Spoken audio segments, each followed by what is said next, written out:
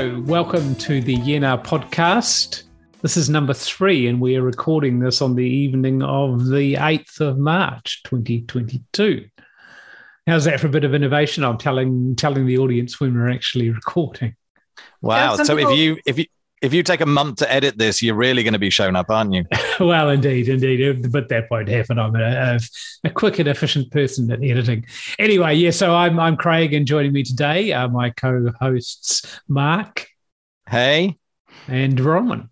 Hello. Yeah. So the newsletter I did last weekend's newsletter, and it was a bit of a bumper issue, I guess.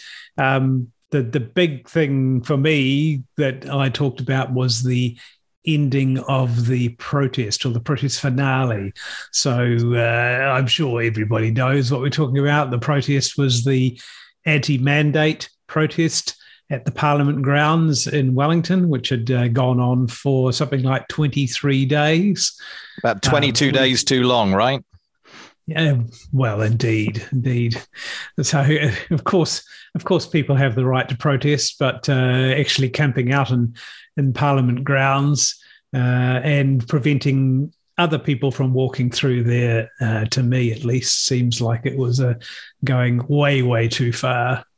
So, we call them the anti-mandate protests, but in fact, really, they were anything but anti-mandate, or that was a very small part of it. Yeah, everything and anti-mandate. A grab bag of all sorts of weird and wonderful ideas and demands. So it came to a rather abrupt end. I know that when I wrote my previous newsletter, I was sort of a little bit criticising of the police commissioner, that they weren't really taking much action, and they were talking about de-escalation, and I didn't really think that was going to work. So to a week and a half on, the de-escalation, it would appear, hadn't kind of really worked, and the protesters were escalating things themselves by basically installing plumbing. They installed a shower block and plumbed it in. They got some toilet blocks and plumbed those in, and the waste was actually going to the stormwater rather than the sewer, as far as I understand, which is not the right thing to do.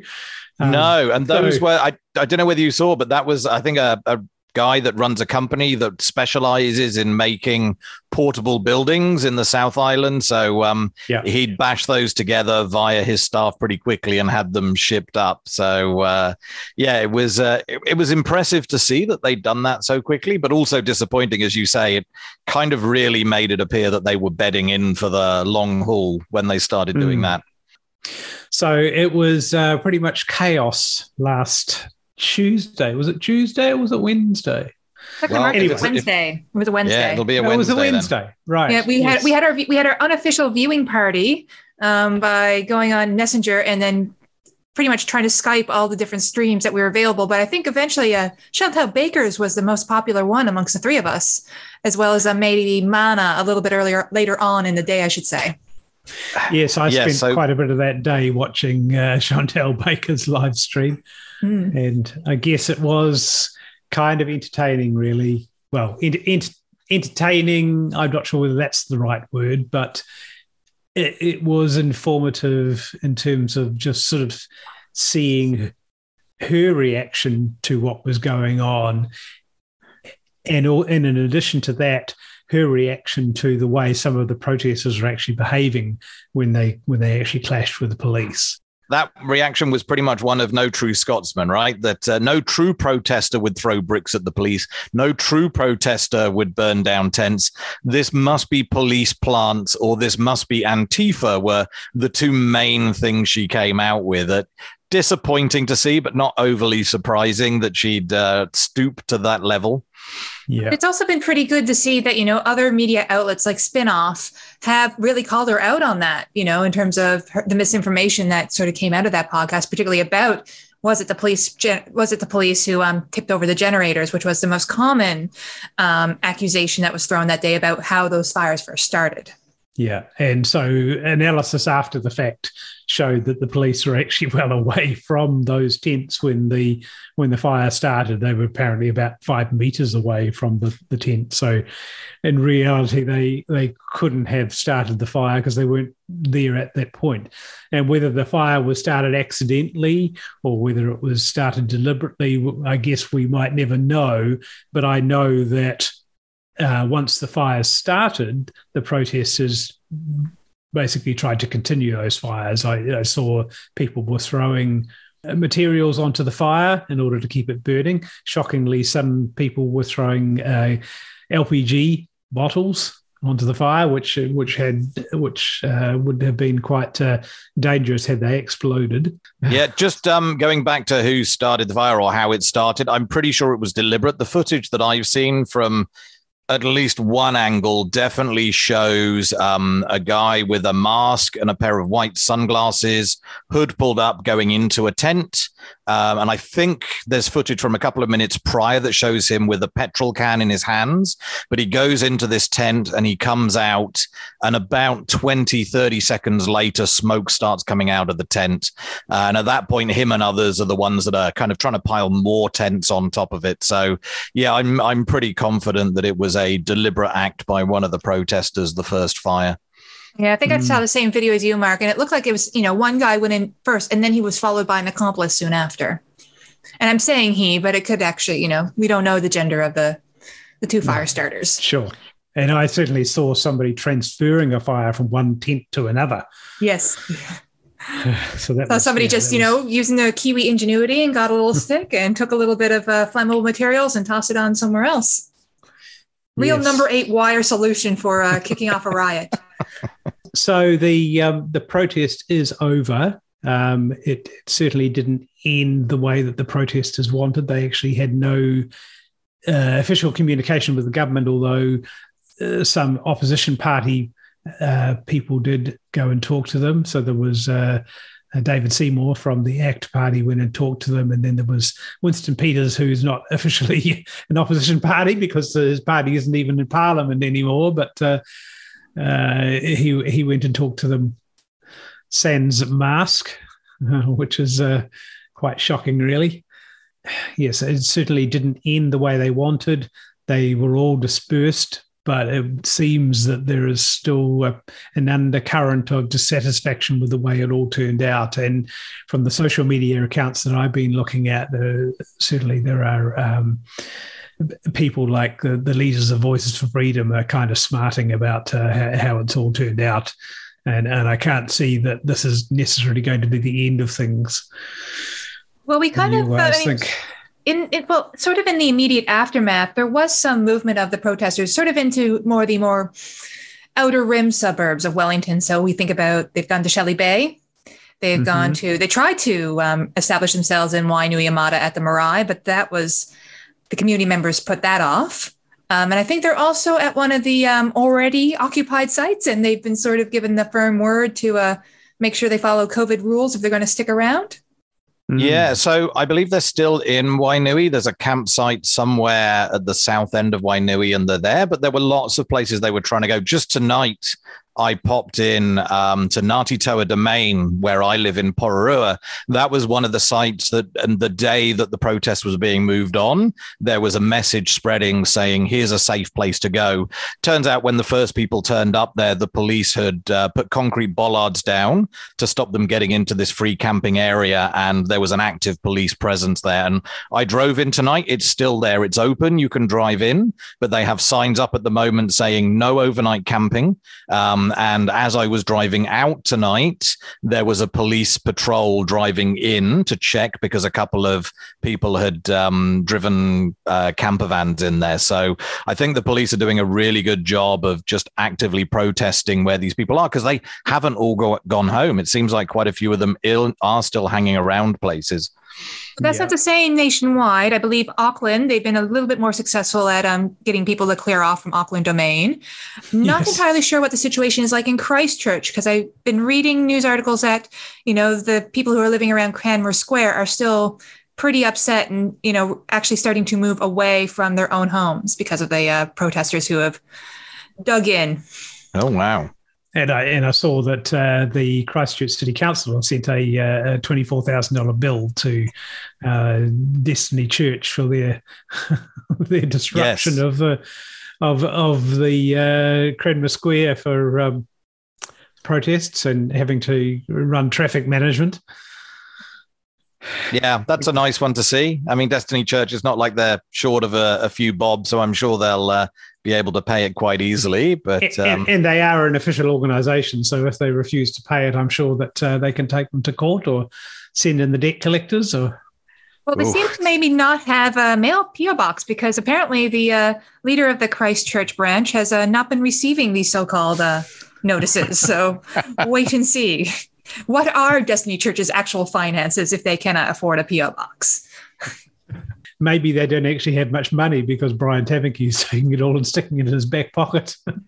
And they've lost their charity status, or at least some of aspects of the church have lost their charity status. True. Yeah, they have a whole bunch of charities, and there's a history of Destiny being really bad at filling in their paperwork and being deregistered and then having to ask to be re-registered. And so I think 3 of their charity wings were deregistered recently for failure to submit paperwork.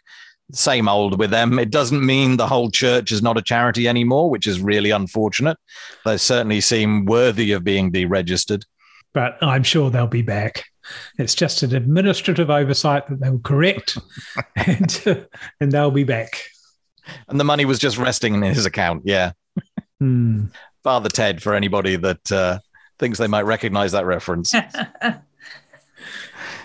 So just one more little thing on the protest. So last weekend, I think it was, so Melanie Reid from Newsroom did an investigative journalism piece, which interviewed the leaders of Voices for Freedom as the sort of one of the representative groups of the people down protesting at Parliament. If you haven't seen that, it's worth a look because it certainly is not investigative journalism, because it was basically just a promotional piece for Voices for Freedom, and it didn't ask any critical questions of them, really. So Melanie Reid has a bit of a track record in investigative journalism or not investigative journalism.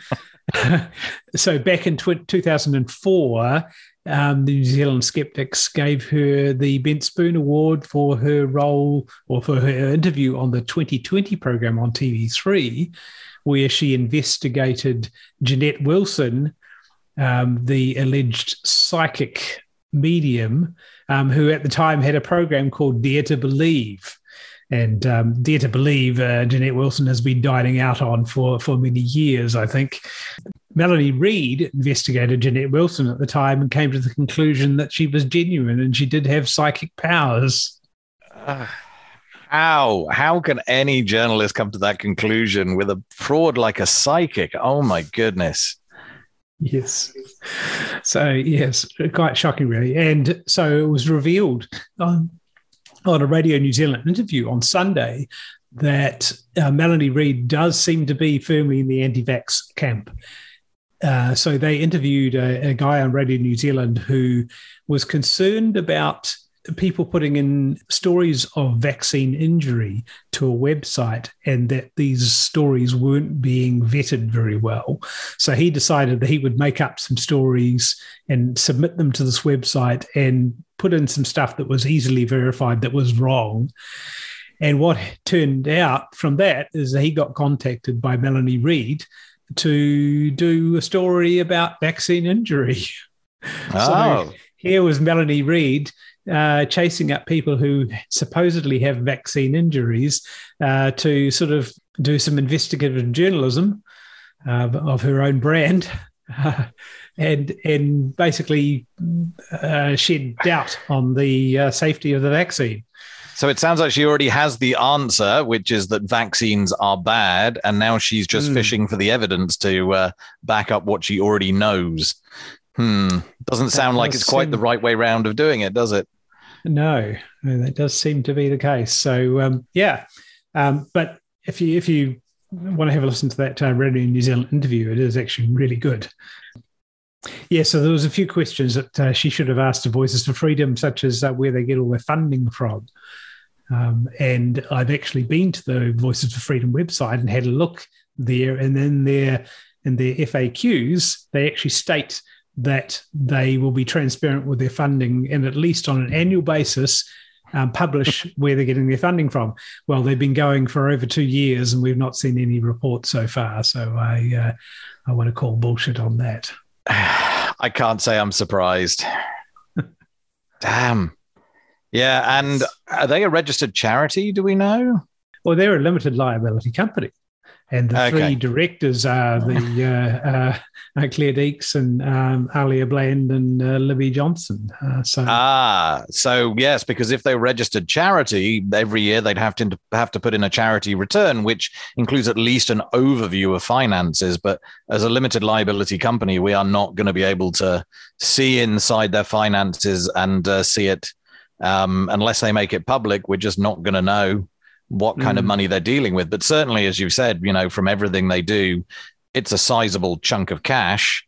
They're making good money. They're professional. They're putting up billboards everywhere. I was at the dentist yesterday with my daughter. There's a horrible Voices for Freedom billboard just out the window from the dentist. They've done well at doing a bad thing, I guess. Yeah, so they've put up all those billboards, they printed all those signs. So they are obviously spending the money, at least some of the money that they're being given in order to printing professional signs and billboards. But they're also selling merchandise. There's plenty of T-shirts that we saw in evidence at the protest with their distinctive colours. So yeah, on balance, who knows? Maybe they are making a bit of profit and putting it in their back pockets. Yeah, wouldn't surprise me. And they're all, as far as I understand, the three women that started Voices for Freedom are all doTERRA essential oil salespeople. And I've had a history of going after doTERRA because they're independent agents, or whatever they call their multi-level marketing people. They just go off script so often and make some fantastical claims about how their peppermint oil can cure cancer and stuff like that. And it's horrible to hear. And of course, skeptics don't believe it, but some people who are looking to buy these things will buy into the nonsense. And as far as I'm concerned, that's pretty dangerous. I mean, that is one of the worst aspects of multi-level marketing, in that you've got all these people who can basically make up their own script, make exaggerated claims that the multi-level marketing companies can then say, well, we don't tell people to say that. Yeah. But once you're sitting one-on-one with somebody you're trying to sell some dodgy goods to, that certainly you can make those sort of claims and nobody is any the wiser. So it's not too surprising that three MLM mums have gone on to create I think probably the biggest anti-vax organization this country has ever seen. It's surprising they haven't structured it as a pyramid and you have a downline of anti-vaxxers that you make money off. Maybe that's coming in version 2.0.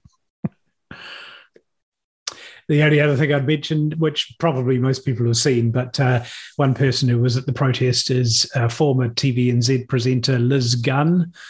And so there's a video going around that is excerpts from an interview that she did on Counterspin.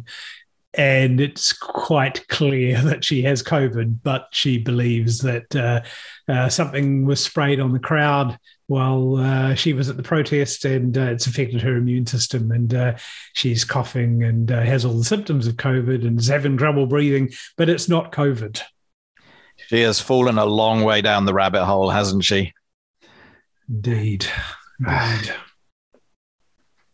So, Mark, what do you want to talk about? I don't want to talk. I want to rant, if that's okay. Rant away, Mark. Rant away. I want to rant about non-fungible tokens, or NFTs. I could have guessed.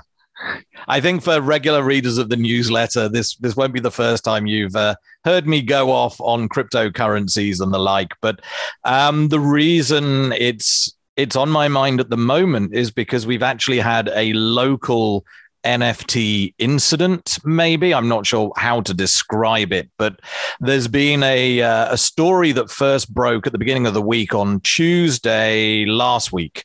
So exactly a week ago, I watched a video from somebody I follow on YouTube that does a lot of stuff on non-fungible tokens, which... Oh, can we do a quick primer? Let's see if we can do this. So cryptocurrencies, I'm sure people understand. You've got a virtual currency that is distributed. So multiple people have a copy of every transaction that's gone on in something called a blockchain.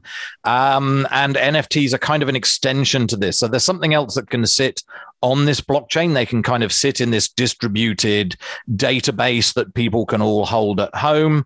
And it keeps a record of tokens. These non-fungible tokens are like a receipt to say you have ownership of something. And this is used mostly for digital art. So the idea is that if a digital artist can create a one-off art piece, of course, anybody can make a copy.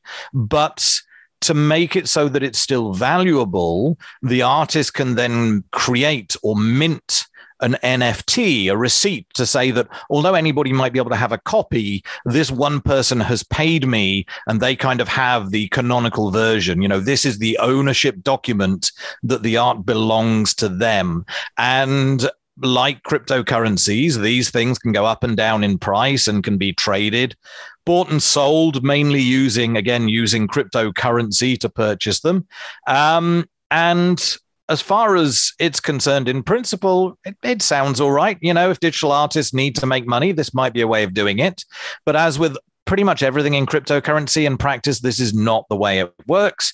In practice, people make sets of thousands of NFTs using cheap software just to generate lots of very similar images in a set and then sell them at vastly inflated prices with the idea that the people that buy it are going to hope that the price goes up and they'll be able to sell it for even more than they bought it for. And a lot of these images, they're just ugly. They are butt ugly, horrible, garish pieces of, I don't even want to call them art. And they can go, the ones that are valued well by the community can go for like $100,000 a piece. And it's horrible. But yet, no matter how often... Surely, Matt, beauty is in the eye of the beholder. Oh, no, not with these. I mean, there is no beauty to be seen. They are objectively ugly, are they? Oh, I'm not even going to go there. No, I can't say they're objectively ugly. What I can say is from everything I've seen, people are not buying them for their artistic value. They're buying them to speculate on the price going up, and that is all that's going on. And these things, as well as not having any intrinsic value and as well as being but ugly, often what happens with these schemes to sell a bunch of non-fungible tokens is that once they're sold, the pot of money that's been spent, which normally the artist will promise is going to be there to increase value, that they're going to use the money in order to make sure that the NFT keeps going up in price. Maybe you'll get free entry to an exclusive nightclub experience, or maybe you can go on someone's private yacht, or maybe they'll keep generating more NFTs for free, that the more you own, the more you can get. Often that doesn't happen. What happens instead is something called a rug pull, where the artist just walks off with all the money. They basically pull it all out. There might be 20% goes to the technical guys that did the programming, 50% might go to the artist, and then 30% to a few other people. But millions and millions of dollars in scams with NFTs are happening every week. And so having one that happened locally is really disappointing.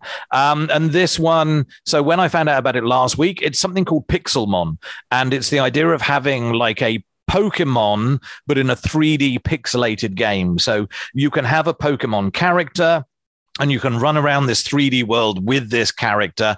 Got a lot of people excited because a lot of people, they grew up around Pokemon and they love these things. And a Dutch auction was run to sell about 7,000 of these NFTs, but you didn't know what you were getting. You just get an egg. And eventually this egg would hatch, but you also didn't know who was running this thing. And this is another thing that often happens with NFTs, is that the people running them are anonymous. So you have no idea whether there is a crack team of NFT experts or a 22-year-old that's just graduated from university that has 2 failed businesses to his name and no clue what he's doing. And this is the Kiwi one. The Kiwi guy, 20-year-old, really has no idea, has 2 businesses that have gone nowhere, customers that are asking him, where's my stuff? And this new project, this NFT project that he's now been involved with, he pulled in 70 million US dollars. This is a guy that's run 2 businesses that obviously has no idea what he's doing because they both failed. And he's made 105 million New Zealand dollars in the space of a few weeks. It is, I guess, in a way, I'd like to be able to make money like that. I'd probably feel guilty for the rest of my life about it. But yes, the reason $105 million assuages a lot of guilt, Mac. Yes, maybe that much money could help me get over my guilt. But yeah, the reason it made the news wasn't even this. It wasn't the fact that these things made this guy $100 million, who at the time he was anonymous. It wasn't the fact that the price started dropping pretty much immediately. The reason it made the news is because after a few weeks, people were able to hatch their eggs. They were finally able to find out, what art piece have I bought? What is my game character? And they were awful. They were some of the worst NFTs I have ever seen. Just like the kind of thing my 8-year-old daughter would be able to create in a 3D paint program, given a few hours. And people have spent $10,000 a piece on these.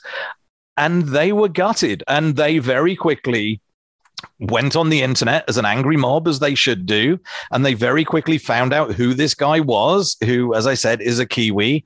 And yeah, so things went fairly rapidly, and it just doesn't look good, basically. He's trying to make it seem like he's running a legitimate business. He's apologized for having made such awful looking art, and he's going to spend more money making it better. But at the same time, he took a few $1 million out and bought himself some other NFTs as a security. He's been paying moderators for his Discord channel. So Discord is like an online chat place where communities tend to build up. And I think he's got 5 staff members who for the past few months have been helping him look after the chat as a part-time job. He paid them off, I think it was about $300,000 each for a few months' work. And it's like, wow, this is not a legitimate business. Nobody deserves 300 grand for basically managing a chat channel. It's the whole thing just stinks to high heaven. So he's now trying to team up with various game development studios and other companies to try and make it look legitimate after the fact. But my reckoning is that the whole thing's just going to fall over. I think eventually he's going to realize that people are going to try and take money off him left, right, and center, and that he'll be better off just putting it in his pocket. And I think the big thing is that the people that bought into this, they're just going to lose their money. They are the victims, those 7,000 people, except for a select few. So one of the very worst of these NFTs, it's like a green blob with weird hands and a jumper on, and I think a beret maybe, although it's hard to tell. He's been nicknamed Kevin, and he is so awful he's become an internet meme, and the price of Kevin has gone up beyond the initial purchase price. So if you own a Kevin, you can actually make money out of this NFT. I've just seen a picture of Kevin. He's yes, awful, okay. I will take back my objections to your description of them as being butt ugly before. Yeah. I do agree that it is objectively butt ugly. Maybe in the more legitimate art world, back in the beginning of February, there was a big auction by Webbs, which is an auction house in New Zealand. And they were auctioning off 2 photographs, or at least 2 glass plate negatives of New Zealand artist Charles F. Goldie. They were pictures of him in a studio, and they would be accompanied by NFTs of each image. Now, the way it was advertised, it was the NFT that was prominent in the promotional materials for this auction, with the glass plates being the extra. And looking at the news articles about it, those NFTs and glass plates sold for about $131,000. The other part of that one that was interesting was they didn't just sell the glass plate with an NFT. They sold the two of them with a hammer as well. And the idea was that if you wanted to make your NFT the only version of that artwork left, you could use the hammer to smash the glass plate. And supposedly that was going to make the value of the NFT go up because now the glass plate didn't exist anymore. And that, to me, I mean, it just seems like desecration of art, right? Yes. So I think if you actually check into it, they didn't actually follow through with that plan. They didn't provide a hammer to smash the glass, but there was a proposal that they do that. Okay, so they decided they backed down on it. They backed down on that. But yes, and I, as a photographer myself, I thought that was just absolutely awful that you would destroy the actual original, and having a glass negative there's something about them that it's just like it's not the same as a digitized version that you have sitting in a file. It's yeah. It is really a piece of history. But on to the wider point of NFTs, we had quite an interesting conversation among the committee today about this. And there were two things in that conversation that I brought up that I think are quite interesting. One of which is that NFTs seem to be a bubble, that it's so we have someone at our Wellington Skeptics in the Pub, James, who talks about it being like tulip mania. And I had to look up tulip mania the first time he talked about it. And it was, I think, in the 1600s, this Dutch craze of the price of tulip bulbs getting absolutely ridiculous to the point that one bulb of a certain type of tulip would sell for 16 hectares of land in cost. And it was a bubble that lasted a few years and then it burst and a lot of people lost a lot of money. It was a craze that was just ridiculous. And with NFTs, it's a similar kind of thing. This is a bubble where there is no product underpinning this. There is no intrinsic value. People are just pumping money in with the hope that they're going to get more money out eventually. And that kind of thing can only last so long. The inflation can only last a certain amount of time before people lose confidence and the bubble bursts, and a lot of people end up losing their entire investment. And the other thing I brought up today, the one that I really like, is the description of it as the greater fool theory. The idea that many of these inflationary bubbles, they will only work while you, having purchased one of these, can find a greater fool who will spend even more money than you to buy one. And again, that can only last so long until nobody's silly enough to spend, I was going to say like $1 million on a picture of an ape, but that has happened. Some of these horrible ape pictures are going for $1 million plus. So there will be a limit, but that limit is, it's getting pretty high. I honestly think it's only a matter of time before this whole thing comes crashing down. Indeed. And I mean, to be fair, I mean, most investments, there is some aspect to it of the greater fool theory. So if you look at the share market, you will find companies that are making a loss and maybe have some long-term potential, but the price of their shares does not really reflect the value in terms of because they're not paying any dividends. The price of the shares is based upon people thinking that they're worth more and assuming that they're going to find somebody else who's going to be able to pay more for the shares than they did and then make a profit in that way. So I guess many investments are like that in some regard. It's just to what extent. And at least with shares, you do have a company underneath it that's, in theory, going to make some money, and it's based upon some real thing in the world. Yes, I get your point. I mean, I've always thought, shares are backed by a company. They are a share in a company. And yes, there are, I think, especially in tech companies, there are examples these days where shares are not sold based on what that company is outputting, but on the potential, the promise, the idea that the price is going to go up alone. And companies like Tesla and maybe to an extent Apple certainly seem to be like that. But I think at least you still end up with this core thing. You still end up with a share in a company. And NFTs, there really is nothing. Nobody is actually interested in these psychedelically colored monkeys.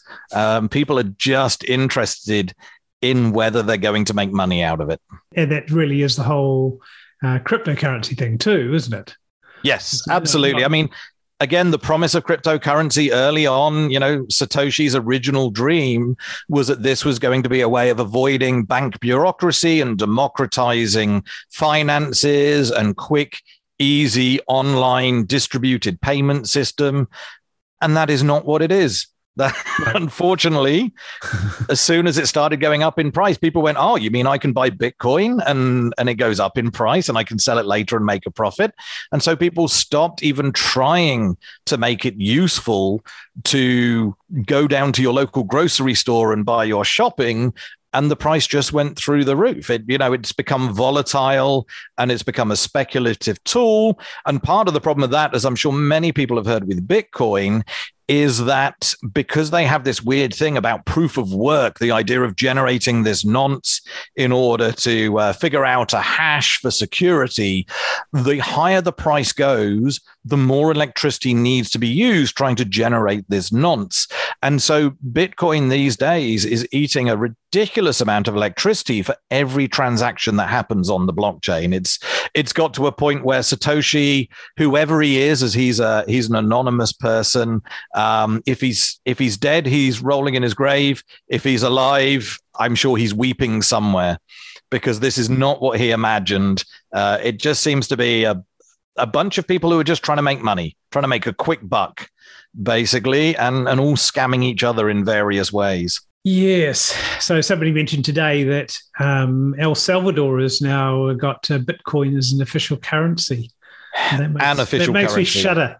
Makes me shudder, really. I mean, so if you get your salary paid to you, would you get it paid in Bitcoin? And is that, what's it going to be worth tomorrow? It could be worth a ton more than it is today, or it could be worth a whole lot less.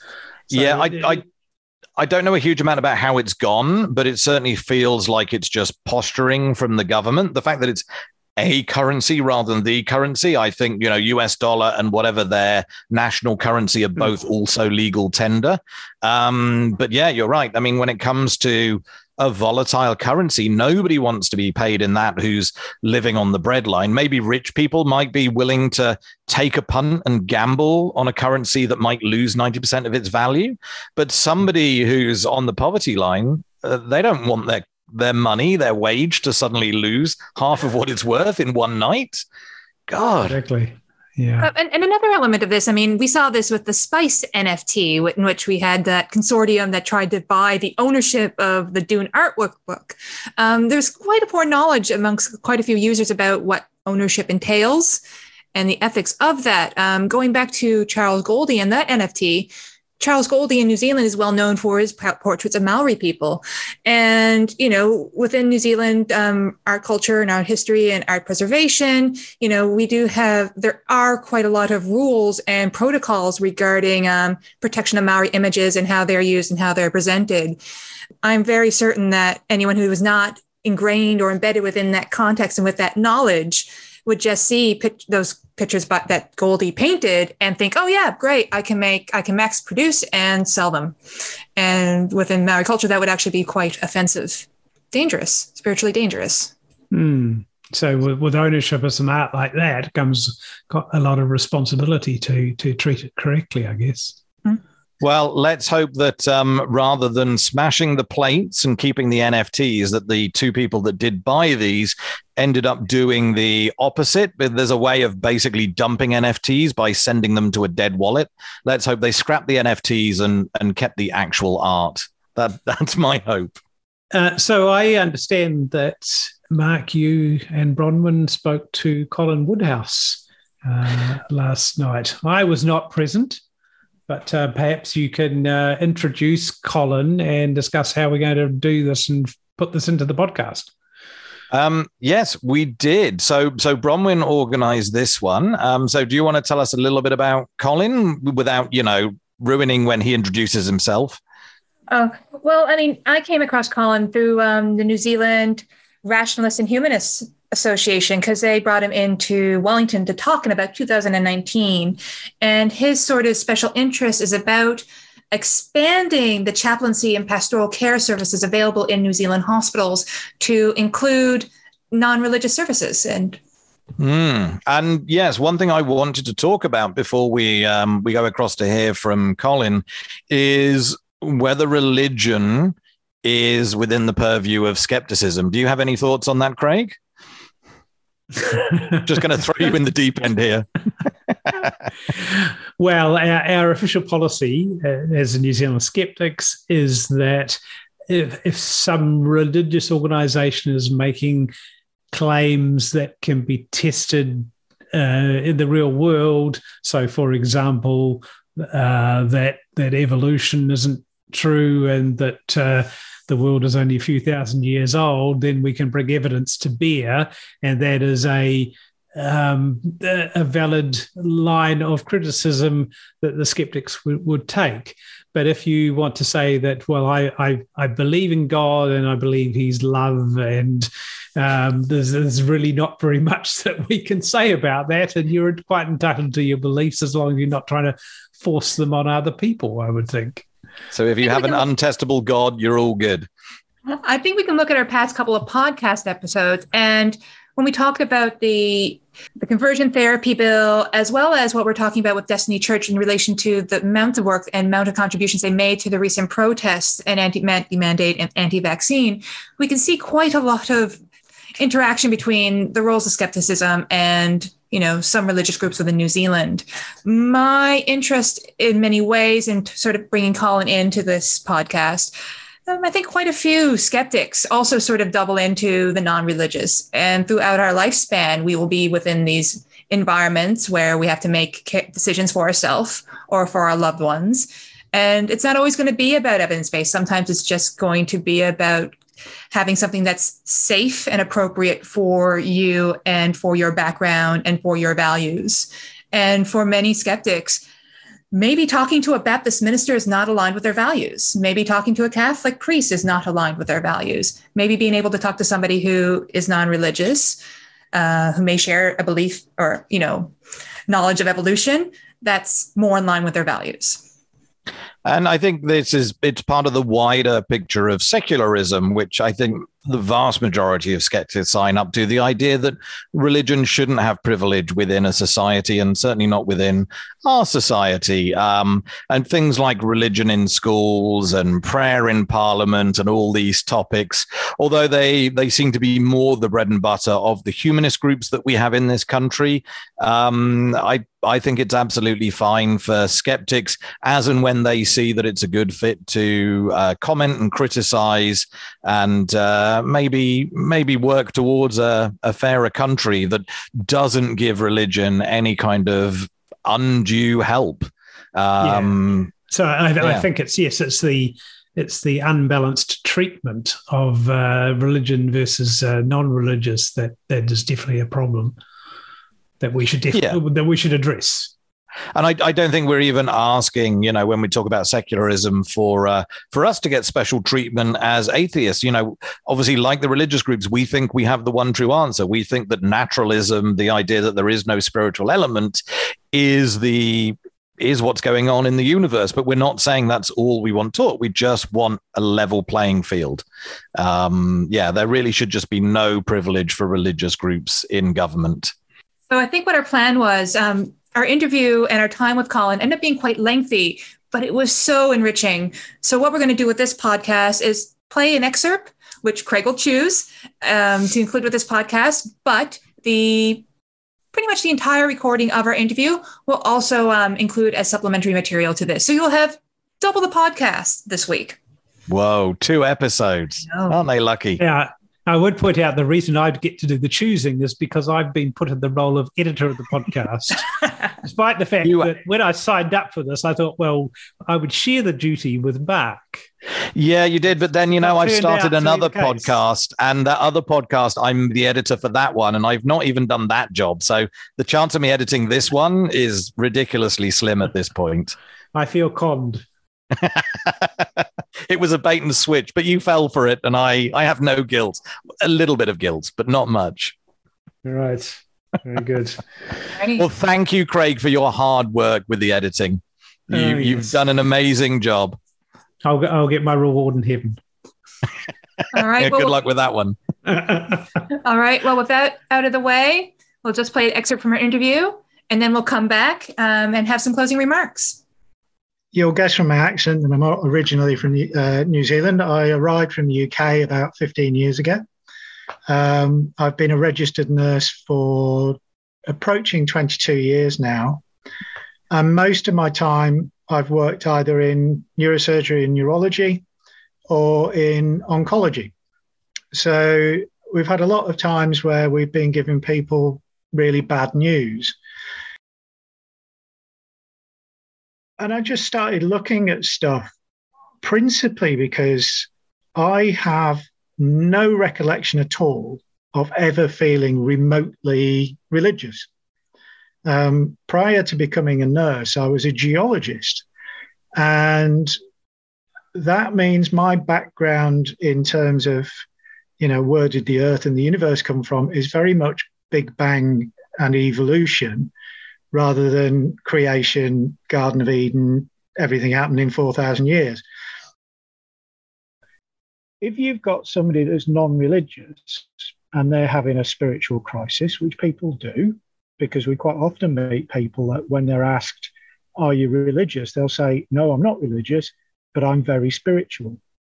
We then have this situation where they're in this rock and a hard place because they've got a choice between speaking to a religious person who has been trained very well to speak to the non-religious or to speak to nobody. 100% of the chaplaincy staff and personnel are practicing Christians. As I just said, about 48% of the population are non-religious, 37% are religious. Are practicing Christians. Well over 90% of the people that are accessing the chaplaincy service in the hospital are Christian. So it's a very biased service, in my opinion. So, yes, that was a fantastic interview, now that I've actually listened to it. Yeah, no, it was really good talking to Colin, actually. And I think whatever we can do to help him, if there are ways that we can support him, I think it'll be really good. I know one of his plans eventually is to start training up non-religious pastoral support workers. And I wonder whether maybe some of our members would be interested, especially our retired members would be interested in taking on a role like that. So as and when there's a call for people to come and help, I think we'll have to let all our members know and see if they're able to give a hand. But before that happens, one of the things that we can do is actually take a look at the 2023 census. Mark, the Humanist, I think you're saying at the last census or a few years ago, had a particular campaign that's quite relevant. They did, yes. So at the last census, the Humanists, they had a nice little pot of money from many years ago. Craig, you'll remember, Bronwyn, I'm not sure. I think you might have been new to the country, that years ago there was a campaign it was the Atheist Bus Campaign. Started in the UK, but there was a local one that was run over here to run positive atheist messages on advertising hoardings on buses. And it turns out in New Zealand that no bus company would take these atheist adverts because they were worried that religious people might vandalize the buses. But it's more relevant to the census, because how does the census? So the Humanists ended up with this pot of money and they couldn't spend it on the bus campaign because buses wouldn't take the ad. So they ended up spending it at the last census on the No Religion campaign. The idea that you should tick no religion on your census if you don't have a religious belief, because a lot of people will tick something silly or they'll just tick something that historically was their religious belief. I used to be Church of England, so that'll do. But we're really interested in seeing as many people as possible ticking no religion as a positive action to say that you no longer believe. And so if you're not ticking the right box, please do that at the next census, which I think you said, Bronwyn, was 2023. Yeah. So, I mean, it means really, sorry, we're asking that you don't choose Jedi. You don't choose the perennial favorite of the Church of the Flying Spaghetti Monster. But surprising from the interview that we had with Colin, it also meant not choosing atheists, because if you're an atheist, you had a belief. We won't tell you which way to vote, but we're going to tell you what you must write on your census. Yes, sure. Yeah, now you put it that way, that doesn't sound great at all. Okay, it's go to your hospital. Whenever you're in a hospital, ask for a non-religious chaplain and really frustrate everybody. That's what you can do. Now, I think a few years ago, maybe even before my time in the Skeptics, the New Zealand Humanists had tried to initiate an atheist bus campaign, similar to what they had in the UK. Now, Mark, you were a bit more involved in that project. What was that like? Yeah, so at the time it was a bit of a problem. I wasn't around when the campaign was first run, but it was run by the guy that's now the head of the Humanists, Tim. They raised, I think, about $20,000, but the problem they hit was that no bus would take an atheist advert, that buses were worried about what Christians might do to the buses.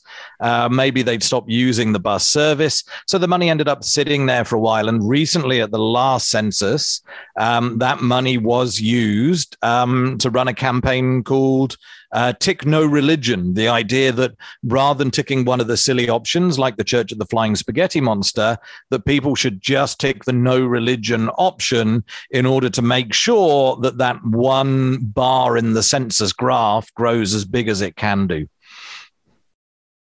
That sounds like a very good idea, because although it's nice to think you can joke around when you're filling in your census, these decisions actually do matter. And if organizations that use the results of the census can see that actually there is a big chunk of people who are in the non-religious category, then they really have to do something about that and cater for that particular part of the demographic.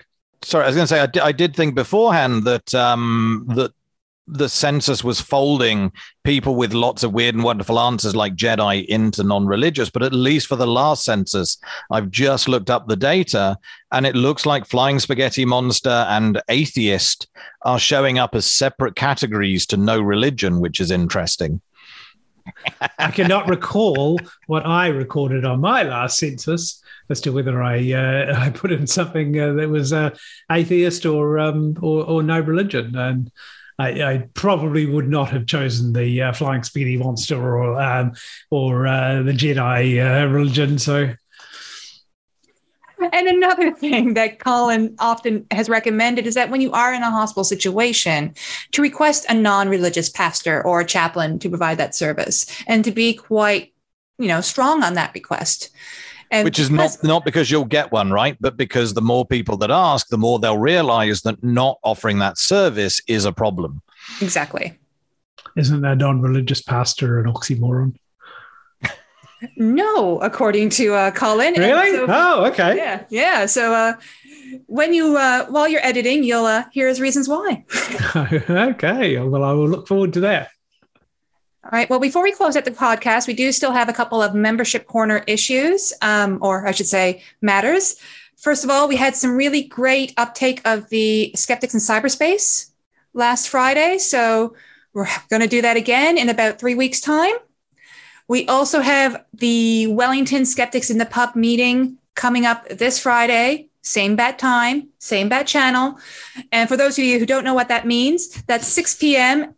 at the lounge that's inside the Intercontinental Hotel on 2 Gray Street, and absolutely not the restaurant next door that's called 2 Gray. And then, Mark, there is a talk upcoming with the Humanists in March. April. We're in March. Oh, April. Never mind. That's right. So we had a really good humanist meeting last night. We had a couple of people talking about the protest and the drivers for the protest and how this protest was different. So it was Sue Bradford and Byron Clark. Really, really good meeting. Next month's humanist meeting will be Colin Woodhouse.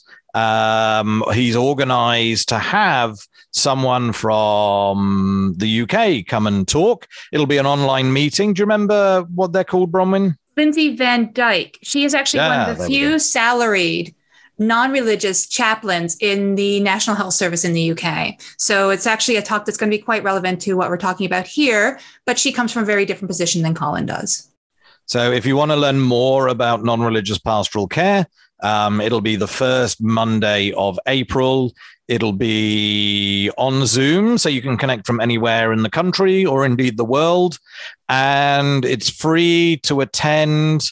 And it'll be Wellington Skeptics in the Pub meetup group. So for those that know how to use meetup.com, if you look for Wellington Skeptics in the Pub, the meeting will be posted in there, and you'll be able to find, once you've RSVP'd, what the link is to connect into the meeting. All right, that was a whole bunch of interesting stuff. I hope that everybody enjoyed that. I certainly learned a few little snippets from Mark's rant about NFTs, and I'm certainly looking forward to listening to Colin. So you have been listening to the Yena podcast. What else do I want to say here? That's it. I think goodbye. Yes. Okay. Bye. Good luck. Good night. Yes, indeed. And if you've got any feedback, we would love to hear from you.